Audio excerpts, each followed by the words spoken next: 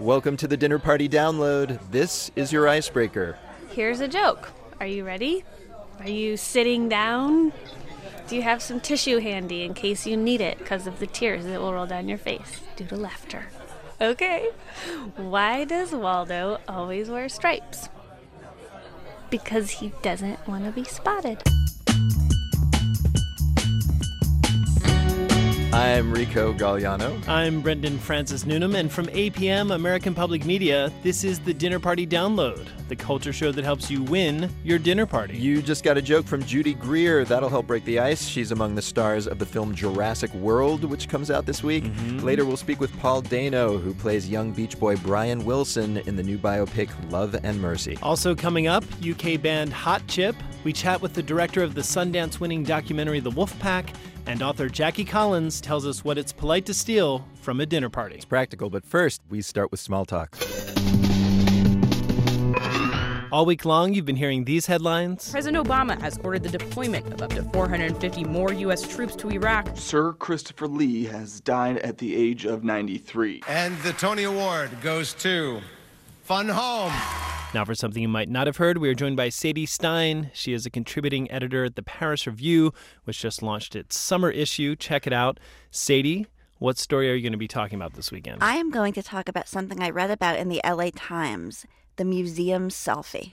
Oh, okay. I've seen that happening. Are these in a positive way or a negative way? Well, depends how you look at it. It's a trend that cannot be stopped, so some museums are embracing it. They're making the most of it. They're setting up selfie opportunities and encouraging people to take them. This is like major museums that you used to not even be able to take a photo in a museum. Exactly. Period. And maybe some of these curators think, if you can't beat them, at least control it. Because LACMA is doing it. The Hammer Museum has these spinning chairs. They encourage people to sit in and take selfies. Even the Pompidou Center had special little spots where they encouraged tourists to stand in front of Jeff Koons sculptures. And take selfies of themselves. With hashtags, exactly. Will they also have crying rooms for people like me whose soul is being rendered killed every time he sees a selfie stick? Oh my gosh. What's going on? Why don't they just replace the paintings with mirrors? Let's also, though, remember that, artists have been doing versions of selfies forever. It's called a self-portrait. Yeah, artists. Right?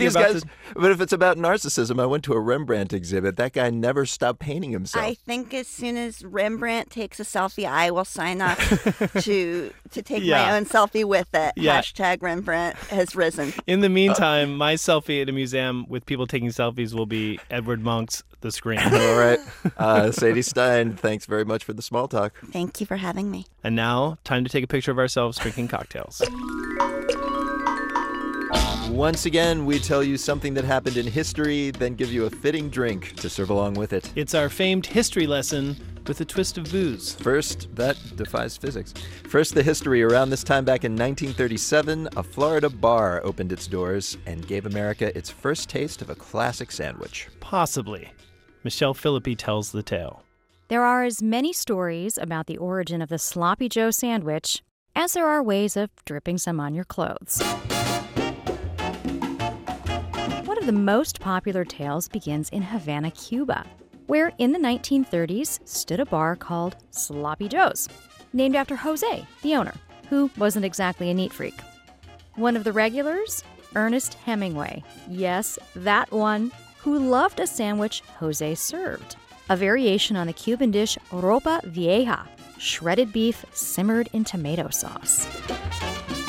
When Hemingway moved to Key West, Florida, he convinced his favorite bar there to rename itself Sloppy Joe's. They also started serving a ropa vieja-style loose meat sandwich and were the first to actually call it a Sloppy Joe. Cool story, right? But then, what to make of Town Hall Deli in South Orange, New Jersey? Back in the 30s, they started serving something called a Sloppy Joe, also supposedly based on the sandwich served at Sloppy Joe's in Havana. Except Town Hall's version isn't a loose meat sandwich at all, more like a cold, messy Reuben. So did the Havana Sloppy Joe serve both types of sandwich? Are both stories mere myths? And just to complicate things further, there was also a cafe in Sioux City, Iowa, which some food historians say actually invented sloppy joes in the 30s, when a chef named Joe added tomato sauce to ground beef. Anyway, if we ever figure out the true origin of the sandwich, there'll still be mysteries to solve, like why sloppy joes in various parts of the country are also called slush burgers, dynamites, steamers, wimpies, yip yips, or yum yums. So that was the history. Now for a drink to serve with it. I'm on the line with Jim Cole. He's a bartender at Sloppy Joe's Bar in Key West, Florida, one of the joints with a claim to having named and introduced the Sloppy Joe to America. Jim, what drink did that tale inspire? And I hope there's not loose meat in it. Well, no loose meat in the drink, I promise. Thank you. But I am going to regale you with the signature Sloppy Rita. Of course, being in Key West, it's the town that inspired Margaritaville, and so it's a Sloppy Rita. What makes it a sloppy Rita? Do you just spill it out onto the tabletop? Every chance we get, everything here is a little bit sloppy. Just spill it and pour some salt on top of it, lick it up. Yes. No, what's in this thing? Well, we start with the Sauza Blue, 100% blue agave tequila. We use an ounce of that. All right. And then a half an ounce of Grand Gala, which is orange liqueur mixed with VSOP brandy, a lot like a Grand Marnier. All right. Give it just a splash of orange juice to sweeten it up just a touch. Fill it with sour mix. Shake as you salt the cup, and you have a Sloppy Rita. All right. But, you know, margaritas and Key West and the beach lifestyle, it doesn't seem to really go with the Sloppy Joe, which I think of as this hearty, in-your-face, almost wintertime food. Does it really go with the surroundings? Well, this was Hemingway's favorite haunt during his years here in Key West.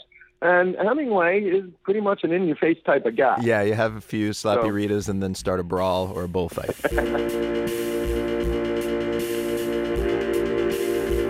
Jim Cole of Sloppy Joe's Bar in Key West, Florida. And Brendan, Jim says a margarita actually pairs well with a Sloppy Joe because the tartness cuts through the sweetness of the sandwich. All right, that would work. Yes. Also, I was thinking a Sloppy Joe's a good lunch for the beach because it's got to be at least SPF 30. That's right. Spill it all over yourself. Go right That's ahead. right. UV rays will not get through that. No way. Folks, our website spills over with cocktail recipes. Nice. It's dinnerpartydownload.org.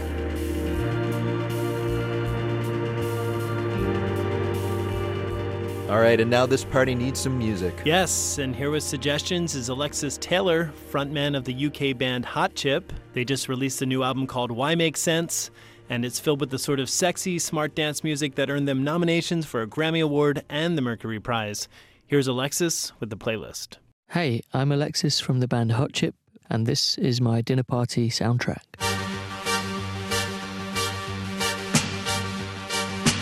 I thought it's good to start with Jonah Louie, Always in the Kitchen at Parties. But you will always find him in the kitchen at parties. It's a fantastic early 80s synth pop novelty song that I used to listen to on the record player at my dad's house. He seemed to be drawn towards pop songs with a nice kind of narrative to them. Me and my girlfriend, we argued and she ran away from home. She must have found somebody new and now I'm all alone, living on my own. It's about somebody who's not very good at socialising. And I can relate to that myself. But I also feel like I'd get away from the kitchen quite quickly because I'm not a great cook. And I'd want to be on the dance floor. If there is one, or if there isn't, I'll make one exist.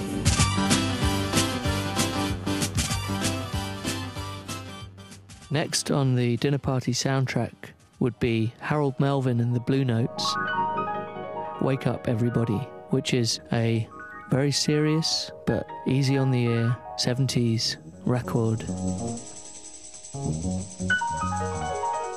It's asking for people to look after those around them and to help one by one to make the world a better place. Wake up everybody, no more sleeping in bed. No more backward thinking, time for thinking ahead. The world has changed so very much. Teddy Pendergrass in one of his best vocal performances. I think he has the right amount of texture and almost gravel to his voice, mixed with a smoothness. Oh,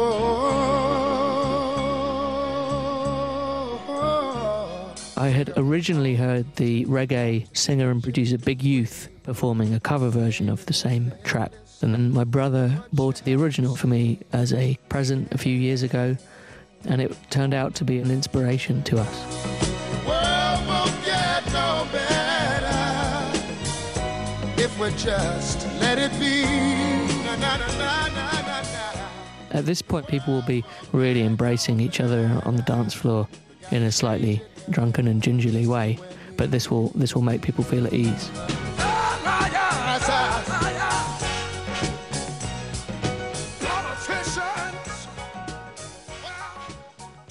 So the next song I would put on the soundtrack would be Keith Rowe, Groovy Situation, which is a wonderful reggae song, something I've had on 7-inch single for years and years, and it's survived being dropped on the floor and trodden on, and it's been cleaned up and played again. It's a crackly copy I have, but it's one of my favourite pieces of music. Some things happened to me. I found someone, you see. Oh yeah. If it's a dinner party, it shouldn't all be about dancing. We haven't really mentioned anyone making food, so Rob from Hot Chip might be taking care of desserts, raspberry or sherry trifle, perhaps. Trifle was recently added to our rider, actually, after asking all of the band and crew if there's anything that they would like particularly to be added to the rider, and Rob's response was trifle, ? So that's now something that we'll be either forced to look at or eat every day of our touring lives.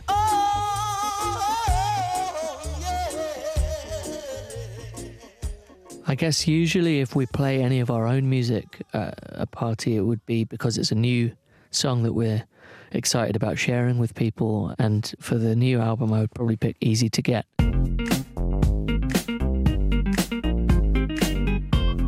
I think there's a misunderstanding sometimes of Hot Chip.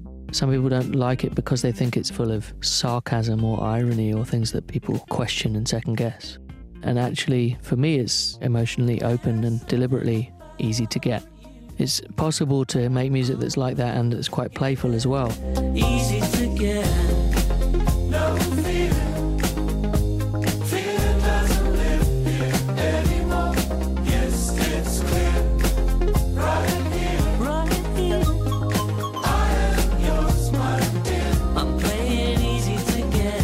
A dinner party soundtrack from Alexis Taylor of the band Hot Chip. They start a U.S. tour in July. Their new album is called Why Make Sense. I've been asking myself that for ages. It's true. All right, coming up, actor Paul Dano expresses his regrets. Oh, why did I say that? He's had a few. Plus, Jackie Collins and more when the Dinner Party Download continues.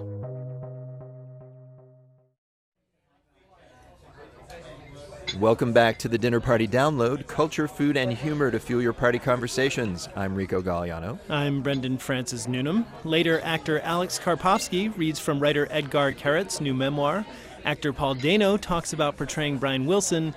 And in a few minutes, I find out if a red velvet cheesecake eclair is okay. I'm pretty sure it's okay, man. We'll find out. Perfect, in fact. First, it's time for our weekly etiquette lesson, though. Yes, each week you send in questions about how to behave, and here to answer them this week is one of our favorites, Jackie Collins. Yes. She's the author of 30 New York Times best-selling novels. More than 500 million of her books have been sold. Her latest is called The Santangelos, and it is the conclusion to her Santangelo series, 10 books that follow the Santangelo crime family from the 20s to the present. Lucky Santangelo is the female hero of the series. And this edition features drug kingpins, rich royalty from the Middle East, and, of course, gorgeous models. Ah, yes. Jackie. We always have to have gorgeous models. I put them in just for you two. Oh, thanks. We appreciate it. Welcome back to the show. Oh, thank you. It's good to be here. Last time we were on stage, which was fun. Yes, you were a part of our live show in L.A. That live show is great. Where you were also offering etiquette advice. You ruined some marriages and inspired some marriages That's that right. night. I think I inspire women. I mean, I was thinking lately, and I don't know if you guys have noticed this, but whatever happened to foreplay? Well, let's just start the conversation that way. Let's get right into it. You know, if you look at television and movies now, there's this absolute scene that goes on. These two people look at each other. There's a wild look in both their eyes, and she rips his shirt off. And that's it. And then they're on the bed doing it. And I'm like, what the hell happened here? I don't know. I don't know what happened to America. And I will say it's expensive on the shirts. Like, having to replace shirts, get the buttons redarmed. But usually the guy takes the girl's shirt off. Now the girl is so busy ripping off his shirt. Is it because they've suddenly got all these abs? Perhaps she's hungry for the abs. Well, your books talk about foreplay and what happens after foreplay. But another thing you're known for is writing about the lifestyles of the rich and the infamous. You've been covering this for years. How do today's rich differ from the ones you wrote about years ago? Oh, well, I think they're all doing the wrong thing. They're all so greedy. And I just wait every day to see who's going to be the new sex scandal. Wait a minute now. There weren't sex scandals? Well, there were, but they were kind of like, relegated to Errol Flynn chasing 14-year-old girls. I think I was one of them. My gosh. Yes. Is that true? It is true. He was chasing me. It'll be in my autobiography, which I'm still writing. I know I tell you about it every time, but I'm just up to where I'm like a crazy 15-year-old. So much happened. Yeah. Actually, I mean, something that's interesting to me, I was reading an interview with you, and it said that you consider yourself not that social a person, more of a wallflower. That surprises me. Not a wallflower. What the it's a wallflower, excuse my French. Not a wallflower.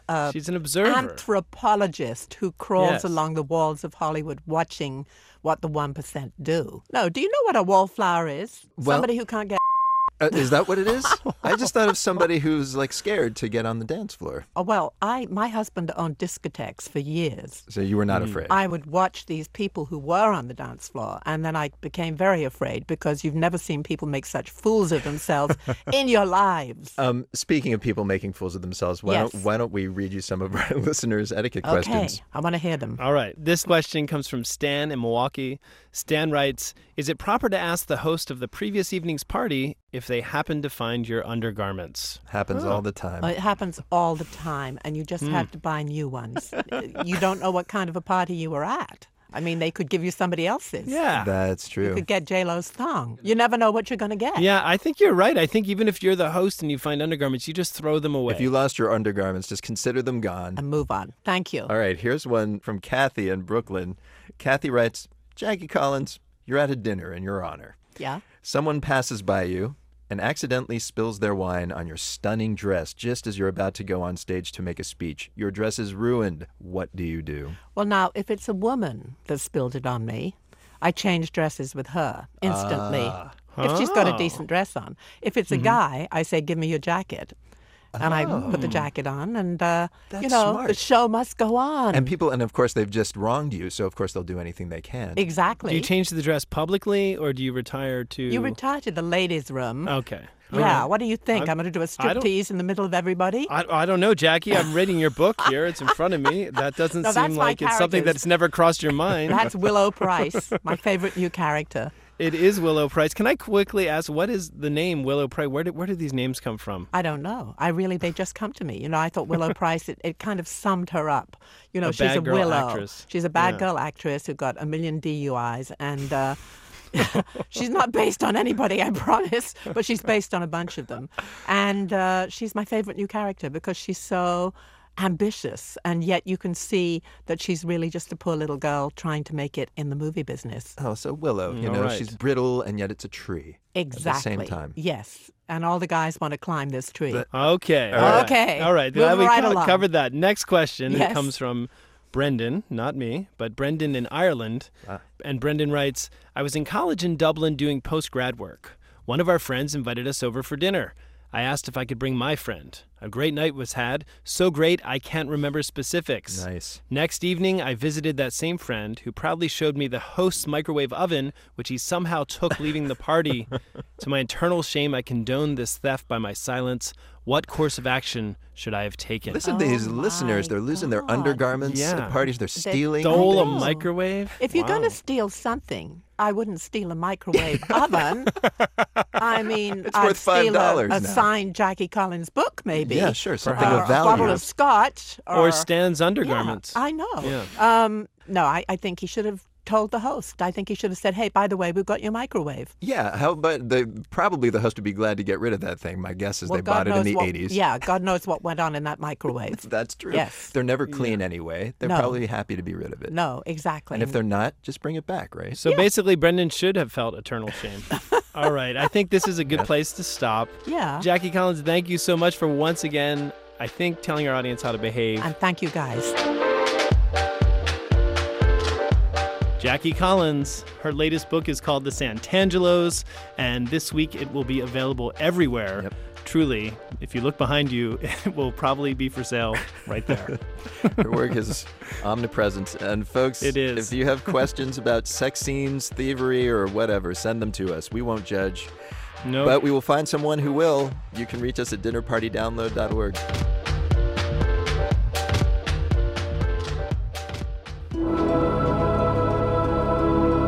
And now, time to eavesdrop.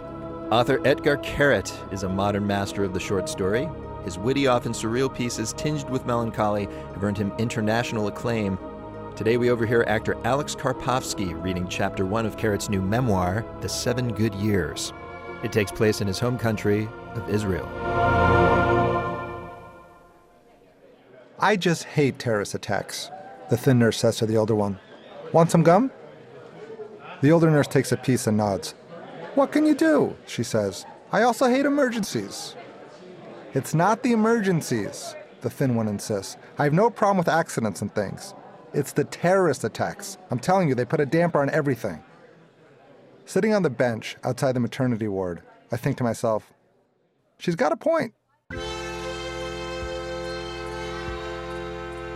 I got here just an hour ago, all excited, with my wife and a neat freak taxi driver who, when my wife's water broke, was afraid it would ruin his upholstery. And now I'm sitting in the hallway, feeling glum, waiting for the staff to come back from the ER. Everyone but the 2 nurses has gone to help treat the people injured in the attack. My wife's contractions have slowed down too. Probably even the baby feels this whole getting born thing isn't that urgent anymore. As I'm on my way to the cafeteria, a few of the injured roll past on squeaking gurneys. In the taxi on the way to the hospital, my wife was screaming like a madwoman, but all these people are quiet. Are you Edgar Carrot? A guy wearing a checked shirt asks me. The writer? I nod reluctantly. Well, what do you know? He says, pulling a tiny tape recorder out of his bag. Where were you when it happened? When I hesitate for a second, he says in a show of empathy, Take your time. Don't feel pressured. You've been through a trauma. I wasn't in the attack, I explain. I just happened to be here today. My wife's giving birth.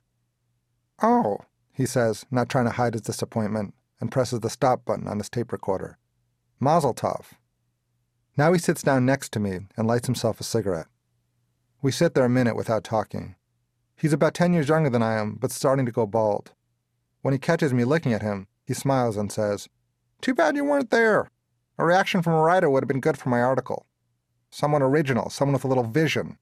After every attack, I always get the same reactions. Suddenly I heard a boom. I don't know what happened. Everything was covered in blood. How much of that can you take? It's not their fault, I say. It's just that the attacks are always the same. What kind of original thing can you say about an explosion and senseless death? Beats me, he says with a shrug. You're the writer. Some people in white jackets are starting to come back from the ER on their way to the maternity ward. You're from Tel Aviv, the reporter says to me. So why'd you come all the way to this dump to give birth?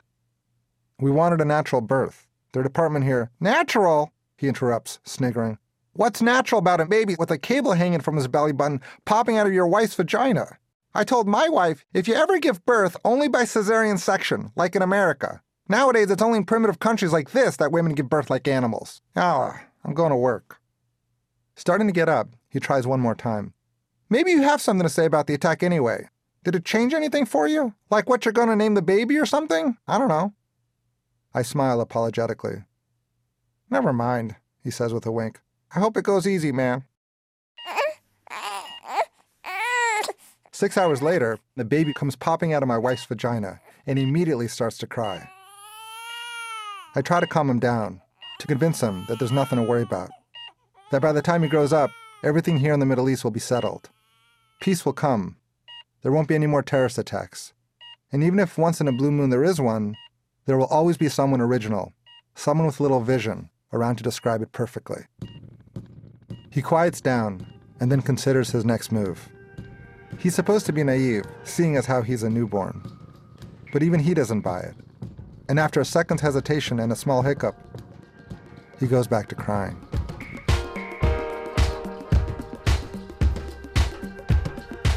Alex Karpovsky, reading from the audiobook of Etgar Kerat's memoir, The 7 Good Years. It comes out on Penguin Audio this week. We added the production and edited the piece for time. And you're listening to the Dinner Party Download from American Public Media.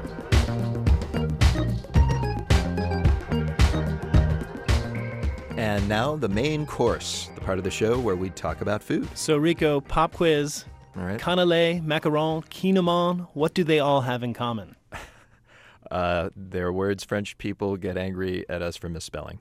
That is right. Yay! Well done.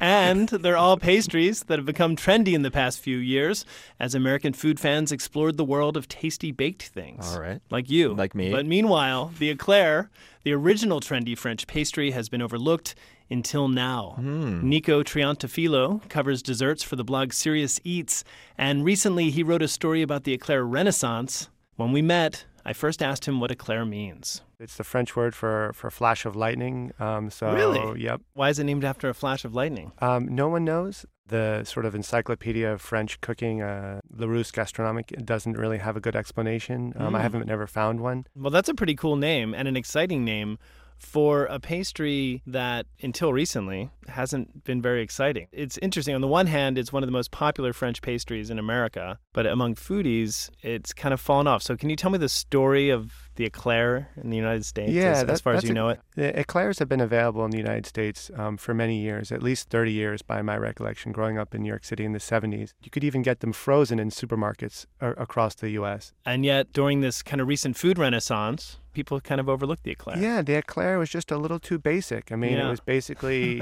just had this custard inside and chocolate on top. And I think the biggest reason for the eclair getting popular again is the proliferation of French bakeries in New York City. And I'm not talking just about any French bakeries. I'm talking about the best French bakeries, Épicier Beloud, Payard, Maison Kaiser. They've all opened 3, 4, 5 additional patisseries in the last 2 years alone. So now there's competition, and so they need to find a competitive advantage. Absolutely. It's driven innovation. It's not unlike a lot of other fields outside pastry. So you're starting to see, people say, boy, what are they doing in Paris? Just like the macaron 5 to 10 years ago, we were just behind Paris, and the same exact thing is happening with eclairs. And so there's a pastry arms race happening. And people, I guess they've run out of exotic pastries, and so they've looked to the eclair, and they've been fancying them up a little bit. Yeah, I mean, one thing is that the eclair is a familiar container of which they can deliver new pastry ideas. Almost everyone, most consumers in New York know about an eclair. And so it's a great vehicle to say, I'm going to try this new pastry cream, or I'm going to try torching some meringue on top like they did at Lafayette. Yeah. So it's really a great canvas to deliver, something that's a little bit experimental, but then the consumer's not scared of it. It's familiar. Well, look, we're looking at some eclairs right now. Yeah, these are beautiful. I stopped by Épicerie Beloud, which is you write about in the article, and I just got a chocolate eclair and a caramel eclair, nothing too exotic. And then I also stopped by the Eclair Bakery, and these eclairs look like beautiful boats from magical Candyland. There's a blueberry eclair with blueberries on top. There's a red velvet eclair, which has chunks of cake on top. I have a question. Are the French okay with this? I know there's a French chef at Eclair Bakery. It seems like they're so uptight about some things, and yet in this kind of new world of French pastry being popular, they're like, go ahead, put bacon in it. We don't care. Yeah, that's a good question. Bacon might be a line that they wouldn't want us to cross, but in terms of the French being okay with it, one of the most influential French pastry chefs, Christophe Adam, he's got eclair-only pastry shops in Paris, and he's got at least 3 of them, and they only sell eclairs. Okay. And there's absolutely no rules. Everything is on the table. So, for example, on one of his eclairs, he's got a piece of white chocolate on top, and he's got a photograph imprinted into the chocolate that you can eat of the Mona Lisa. It sounds like Paris beat us to the punch by making these crassly commercial. There's maybe we could have like a Jennifer Lawrence eclair or Scarlett Johansson eclair. I would be shocked if that's not in the works. And so tell me, what type of pastry is this? So eclairs are made with pâte à choux.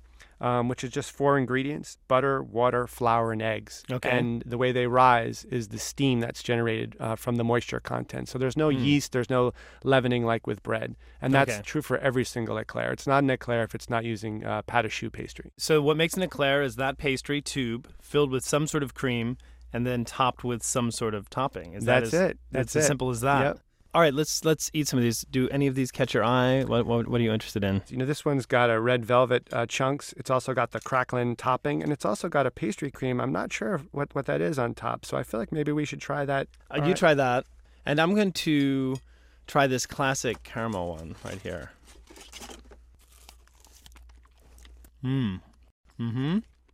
So it is really just a delivery system for the wonderful caramel cream here. Yes. And this one's got some type of cheesecake filling. What makes this different than is a Twinkie a distant cousin of the eclair? Wow, that is, I never thought of that, but obviously it's the same shape. I think a Twinkie has a bit more of a shelf life. A good eclair, you really wouldn't want to eat one that's more than maybe 6 hours old. A Twinkie, I think you couldn't tell the difference between Well, I think it actually needs to sit for 6 years before it really gets peak. That's peak Twinkie. Nico Triantafilou, he writes for the food blog Serious Eats. Head to our website to see pictures of the eclairs he and Brendan sampled before they met their fate. That's right. Poor things. And Rico, as the Cronut taught us, once a pastry gets popular, it's just a matter of time before some chef merges it with another pastry. Oh, any day now. But in the case of the eclair, Dunkin' Donuts merged it with the donut years ago. So I think we're safe from the scourge of the eclair nut. I still think there's room for the pie eclair nut. I hope you're wrong. All right, we'll agree to disagree. People, stick around. After the break, actor Paul Dano talks about portraying Beach Boy Brian Wilson when the Dinner Party Download continues.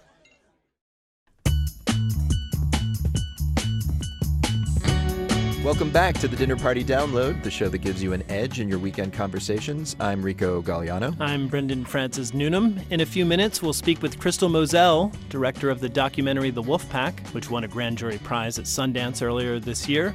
But first, it's time to meet our guest of honor. All right, and this week I welcomed actor Paul Dano back to the program. He is best known for his gripping character roles in films like Little Miss Sunshine, in which he played the mute older brother. He was the scheming young preacher in There Will Be Blood, and he was a brutal slave overseer in 12 Years a Slave. But his latest is a starring role in the biopic Love and Mercy. Dano plays young Brian Wilson, the songwriting genius behind the Beach Boys, who crafts some of the greatest pop music ever, even as he falls into mental illness. In this clip, he's working in the studio on the groundbreaking album Pet Sounds. Yeah, remember, it's the higher octave on the upbeats in the bridge. Hey, Brian. I love that. Brian. Yeah. I think you might have screwed up here. Really? Let me see. Well, you've got Lyle playing in D, and the rest of us are in A major. Yeah, that's right. How does that work? 2 bass lines and 2 different keys? Well, it works in my head.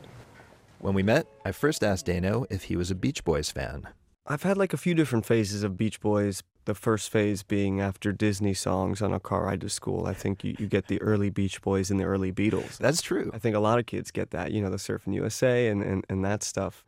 And then in high school, when I started to play a little bit of music and really, got into music, Pet Sounds was an album that it seemed like real musicians were like, Pet Sounds, Pet Sounds. And I remember not being sure about that, being really, okay, Pet Sounds. Yeah, it's like the Beach Boys, really? And I did love it, but I didn't know Brian's story. I think I knew a bit of it. I knew that Smile was an album that didn't get finished. I knew he was a troubled guy. But I think my favorite thing about coming across this script was seeing that a guy who made music that made so many people smile, there's so much light in the music, had so much struggle and pain in his real life, and I didn't know that. Well, that kind of leads nicely to my next question, which is you read that script, you get offered the role. What scares you about it? It seems like a very scary role to take on. Yeah, I think everything scared me. What's funny about it was I never thought I would play Brian Wilson. I never saw resentment. Nobody had ever said that to me. No, so every now and then sometimes you get, you should play like this person someday or this person. Brian, it just never crossed my mind. And knowing there are so many people out there who revere him or idolize him or who feel like they've been given a gift by him. That's actually probably the biggest challenge you face is trying to live up to something or somebody else's idea. I'm going to fail America by messing this up. Yeah, and then also the trickiest thing is it was certainly not a performance I wanted to approach from a place of mimicry. Brian is such an honest and sort of special spirit. I felt it was more important to really get inside whatever that spirit means or heart. That is what makes his music, and that is something that is ineffable. You sort of have to chase it around and hopefully discover it. Yeah, trying to figure out what your motivation would be as an actor would be very hard because it is, seriously, you're playing somebody who is touched by genius. He just hears voices in his head, literally, and music in his head and just lays it down. It's like magic. How do you portray him as a mortal human being? The way I sort of looked at it was that Brian, I just don't think he ever built up like the extra layer of skin a lot of us do to become adults and sort of face the world. Some people say it seemed like he was a bit childlike or had innocence, and I think that openness is what allowed him to access music that was bigger than himself, really. But it makes the highs higher and the lows lower when you're that open, and I think that's part of his genius as a musician. I think it's also what made the world a hard place. Yeah, that's interesting. Like you open yourself up to the good stuff, and that means that the punishing stuff is going to hit you all the harder. Yeah. What does he think of the film? Has he seen it? Yeah, I think he really likes it. Brian is what he's thinking and feeling is what he's going to say. He's a pretty unfiltered guy, so it was scary to see the movie sitting near him. Also because... Wait, is he the sort of person that would just burst out in the middle of it and be like, this is crap, and just leave? I don't think he would say this is crap. I think he would get up and leave, possibly. Yeah, I think it would be hard for him to watch. There's tough stuff in there. It's revisiting... I don't want to use the word trauma, but if for anybody, right? A car accident. If you've been in a car accident, maybe watching a car accident might be hard. Yeah. But the first time I saw the film with him afterwards, we got out of the screening room and he went, "Well, that's a really good movie." Just like totally sort of put it out there, and I was like, "All right." And he repeated it a couple times. You play and sing as Brian Wilson in several scenes. You are a musician. You're in a band called Mook. What did you have to change though to get Brian Wilson, or what did you maybe relearn? Yeah. Well, I played the guitar a little bit, but I learned some songs on the piano, which was super fun because, some of them are hard, but the voicings are so beautiful. And if that's my homework, to sit down and try to learn the chords to Surf's Up, I can't imagine having a more fun research process. And that's what I would do every day before work, going to set. I would wake up, I'd sit down at the piano, I'd play a song, and that's the thing that brought me closest to Brian. Did you find like there was something technical that happens in those songs that you hadn't noticed before that maybe helps explain? I once asked, I think it was Lamont Dozier was on our show, who wrote a lot of great Motown songs, and I asked him if there's some sort of magical, mystical chord change that just always results in a hit or something. Well, the early songs definitely, they had like a thing, but I'd say Pet Sounds, man, is still revealing itself to me. One interesting thing about his piano playing is he played bass in the Beach Boys early on. He wrote on the piano, but he'd play bass live, and his left hand work on the piano is really impressive, like the bass lines in the left hand. He's doing really cool stuff. What's amazing is the songs go down so smooth. Yeah. In your ear, but you don't realize what he's doing, in terms of a chord change or a bass clarinet or a timpani or a whatever. Yeah, there's everything but the kitchen sink in these songs, but they don't sound like a cacophony. Really. Exactly, and that's kind of the peak of art, that you could do something that nobody's done before, but it just goes right down. Tastes like candy. Yeah. I know perfectly well I'm not where I should be. I've been very unwell, you've been patient with me.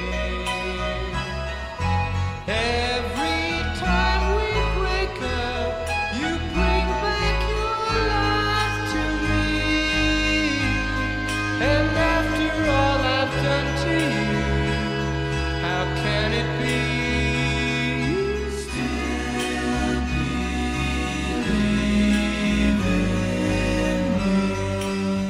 We have two questions that we ask everyone on the show. The first is, if we were to meet you at a dinner party, what question should we not ask you? Oh, I can tell you what you said last time. Oh, really? I'd be curious.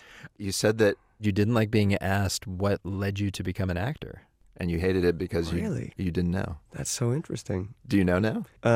What I realized actually doing this film was that I think I got into acting because of singing, because I think singing in school led to doing school plays and musicals, which led to me doing musicals and plays in New York theater. Wow.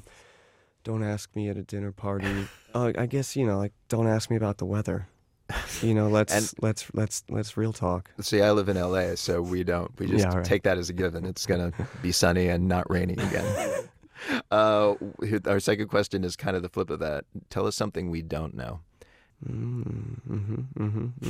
Okay. Last time around, you told us you had a bacon fetish. Oh, why did I say that? It's true. It's too late. It's out there. It's true. I'm proud of that.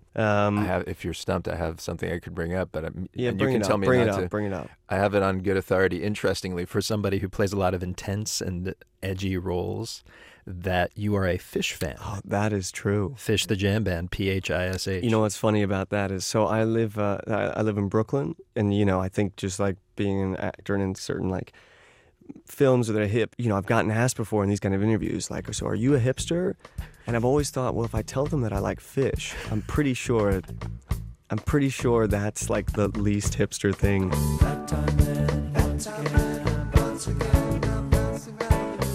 Paul Dano, he plays a young Brian Wilson in the film Love and Mercy. The film is in theaters now. And Brendan, I confess, I picked this Fish song to go out on because I actually do kind of like it. You know your microphone's on, right? I am well aware. It's a fine song. We probably just lost our entire Brooklyn audience because you said that. But, whatever. We gained 1,000 fans in Vermont. All right. Folks, you can hear our previous interview with Paul, including the part about bacon, at dinnerpartydownload.org.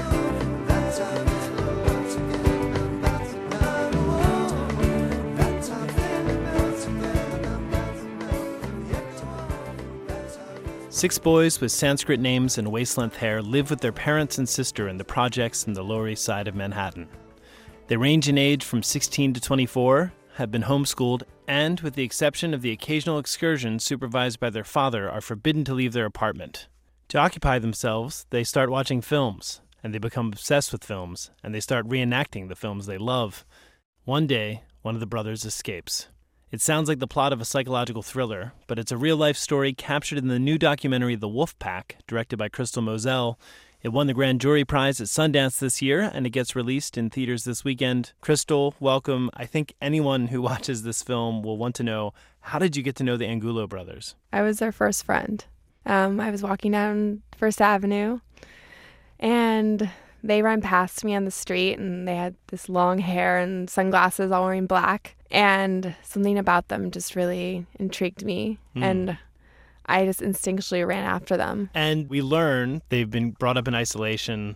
They've been taught to fear strangers. And although that wall from the world started to crumble at some point, they still had a lot of fear inside.